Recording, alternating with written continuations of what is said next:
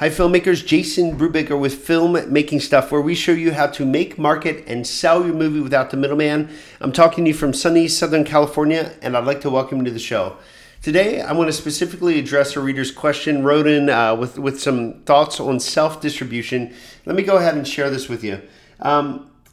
This gentleman writes, I guess I'm just not one to go out and self-distribute.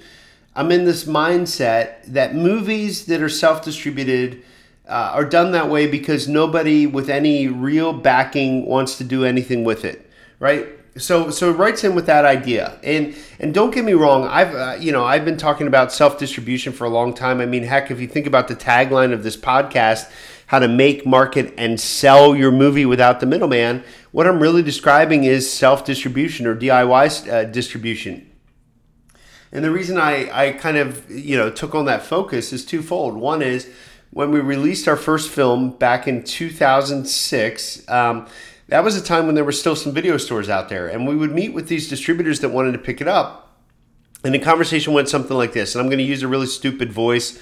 I don't know why I use this voice, but I'm trying to make a distinction between, my own monotone voice and the distributor. So hear me out for a second. We'd have this meeting and the distributor would say, hey, Sonny boy, give us your film. Give us all the rights to your film and we're going to get you into the video store. And then we'd be like, well, great. How much money will we make?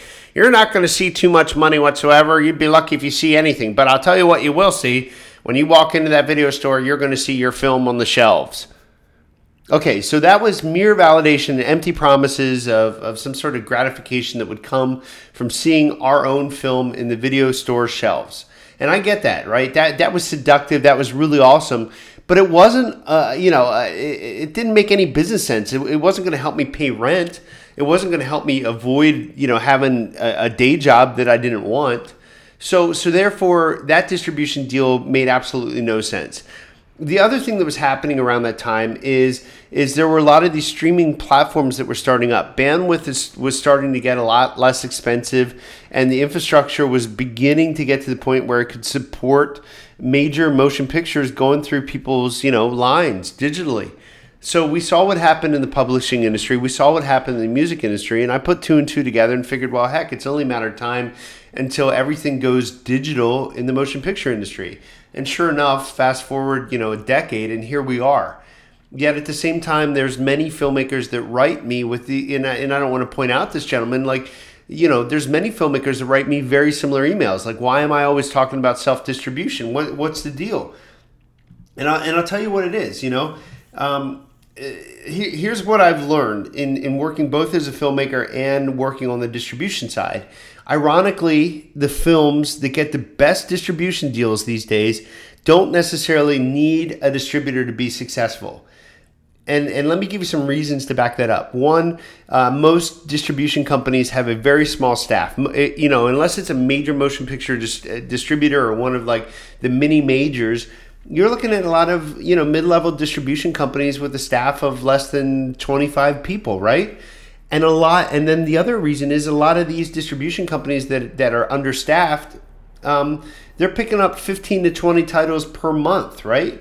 Or more. So you're telling me that, a distribution company with a staff of 20 people is picking up 20 titles, how much love are they going to be able to give your film, right?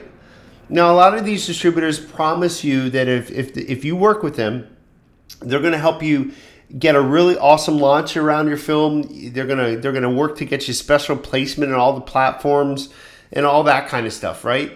Which is great. It's a fantastic way to launch a film. But then the big question is, what happens on month number 3 when the honeymoon period ends with you and your distributor, and now your film is buried under 59 other titles, right? Because if they're picking up 20 titles a month and it's month number 3, that's 20, 40, 60. You're one of the titles. So there's 59 other titles that your film's competing with. Or worse, what happens month number 6? Or what happens, 3 years into this, right?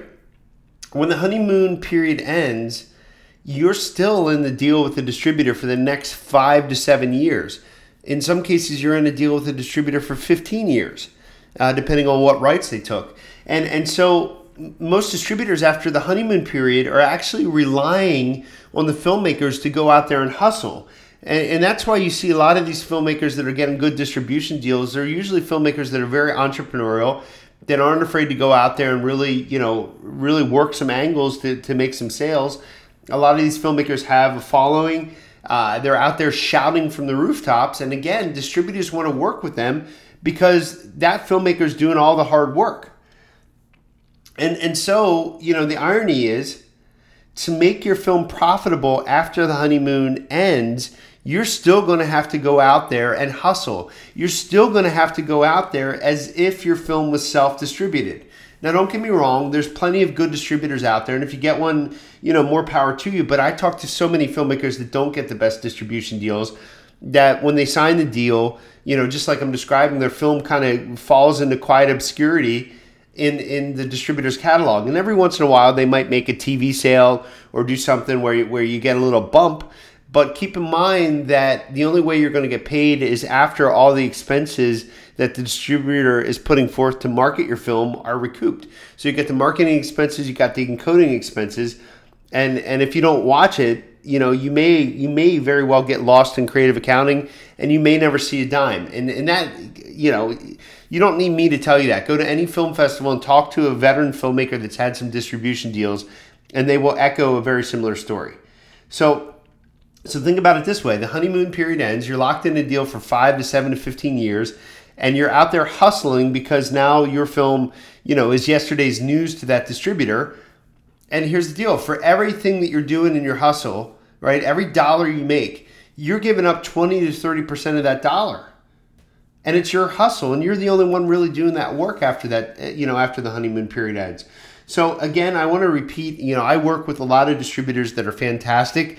And I have worked, as both an employee and also a colleague with quite a few really, really good people working in the distribution business.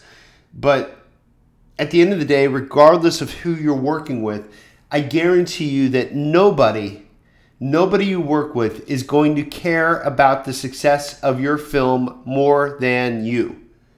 Nobody.